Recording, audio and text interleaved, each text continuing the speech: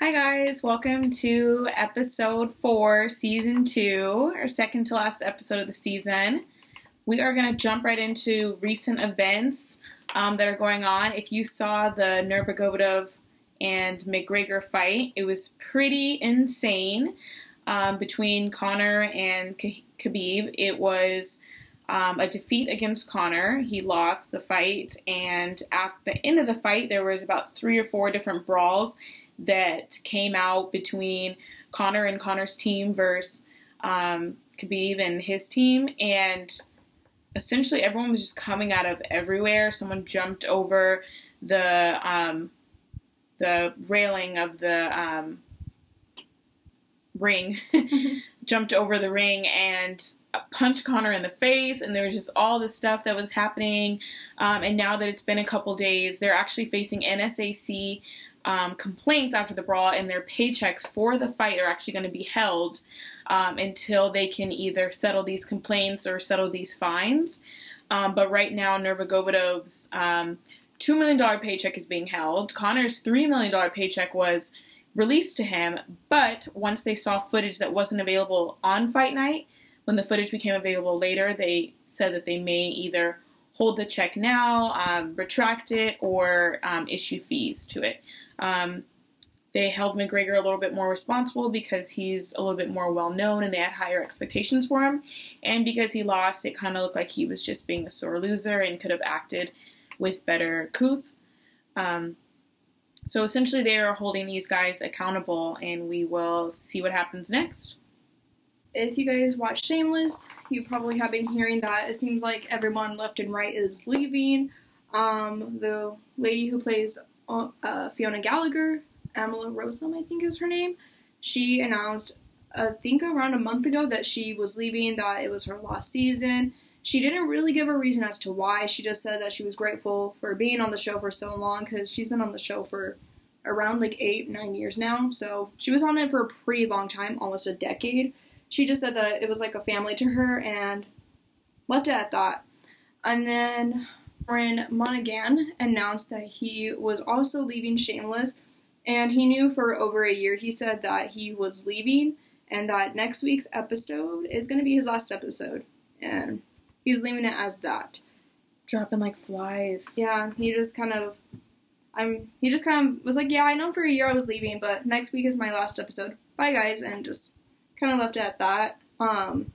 He was a very important character, actually, in the show because he represented some of the LGBT community.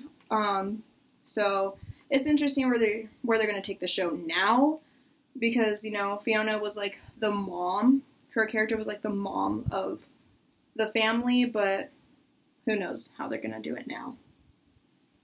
Yeah, and that's such a popular show, so it's sad for when any cast member decides to dip. And I know Black Mirror is a really popular show as well, and they're trying to do Choose Your Own Adventure or something like that. Yeah, how is that going to work? Yeah, they're trying to do a Choose Your Own Adventure. Netflix is actually the one who does all the Black Mirror episodes now.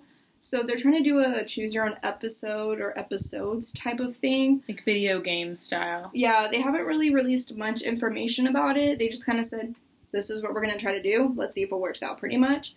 So that's going to be interesting, especially because there's so many different, ways to, end it, and there's so many different forever combinations, infinite combinations of that. Yeah, and it's really weird because it's, I don't know how they're going to make the choices. So, if they're two vast, choices, yeah, it's going to be weird to see how they would still make sense in the end. I don't know. It's going to be interesting. I think some people, when they're watching a show, they kind of just want to watch it, and they're not really that concerned with trying to, switch everything up and make all these different combinations. But it's definitely unique, so it might work, just because I don't think it's ever been done before, at least with a show. Yeah. That's more of, a video game thing. But it might work just because it's so unique and different. And then some people that are, really in the mood for, an action type thing might like being able to select that instead of having, a dull episode or whatever. Yeah. So, that might work. And it will make it hard to binge watch, though. Yeah. You definitely can't really binge something like that. For me, I'm I just want the script already, written. I just want to, watch and follow along. I don't want to have to, do work on the other side of, trying to figure out what I'm watching. Right. But you never know. And watch the entire season just ended in cliffhanger anyways. Yeah, because they can't control the ending or, like, what someone selects. Right? It'll be weird. It'll be interesting. Yeah. Well, I've got my Warriors jersey on today because NBA opening season starts in about a week and a half. So super excited for that. Preseason's looking pretty good.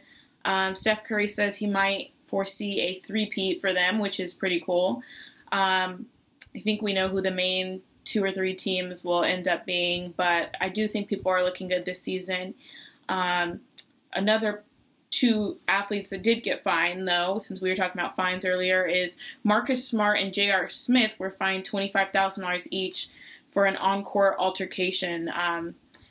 Marcus Smart is on the Boston Celtics, and Cleveland Cavaliers guard forward J.R. Smith were fined after they got in an altercation, and Smart shoved Smith from behind. So they were both fined for that. This was officially released on October 8th. So yeah, they were fined for that, and I think that the NBA will continue to issue fines on site for fights or altercations that occur, just to keep a zero tolerance for fights down. And there's just really no excuse for fighting or violence in the sports world or in any position or industry, mainly because, you know, you're getting paid $1 million a year to keep your temperament and to perform, so there's no excuse for that. Also, over the weekend news, on October 6th, Kavanaugh was sworn in to the 114th Supreme Court, and there's been a lot of different opinions about that, but that did happen on Saturday, and he's now officially sworn in despite recent controversy. So, in other news, basically, Drake and Migos have really just made fans really mad and irritated, needless to say, because they have postponed they postponed 3 tour dates a few months ago, and now they rescheduled them. Now that they're rescheduled a few days before they were supposed to happen, they are officially canceled. They didn't give a reason, so everyone's really mad because a lot of fans are like, so... Their fans are getting, like, whiplash, because you're like, first you said they rescheduled, and I, like, planned my week. Can you imagine, like, having to, like, replan your weekend around that, or, like, go out of town? Yeah. And then, or, like, if you were seeing them out of state, and you, like, bought tickets to see them. And with a plane ticket and everything. And then they're like, oh, let me reschedule my weekend because of this. And then you're like, oh, let me cancel everything now because it's canceled. Yeah, a lot of fans are very angry because it was the Salt Lake City tour date, it was the St. Paul tour date, and the Denver tour date, and they're very angry because they're like, so first you're going to reschedule it, okay, that's annoying, but it's cool, you know, we're still going to see you in a few months, and then you're just going to go a few days before it's actually about to happen, and you're going to cancel it. So a lot of fans are very mad, especially because there is no reason. Drake himself didn't say, hey, we're canceling it. The Migos didn't say, hey, we're canceling it. Basically how fans found out, which is also leaving a sour taste in their mouth, is because Ticketmaster is the one that emailed them. And we're like, hey, you have recently, you know, we recently refunded you because so-and-so, this tour date, whichever one, you know, has been canceled and, you know, your funds should be released.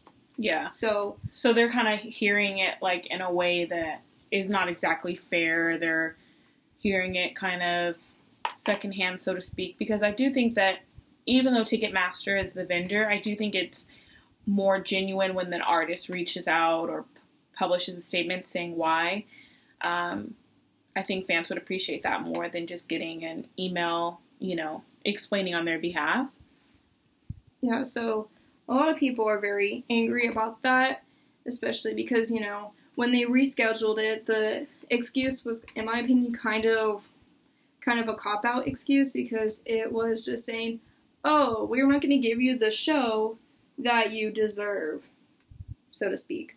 So that's why they rescheduled it, and then Drake ended up missing a few tour dates later because of health issues, and then now they're just canceled, and there's no reason. No one knows. There's just theories going around that, you know, it's the same as the rescheduling, but who knows at this point.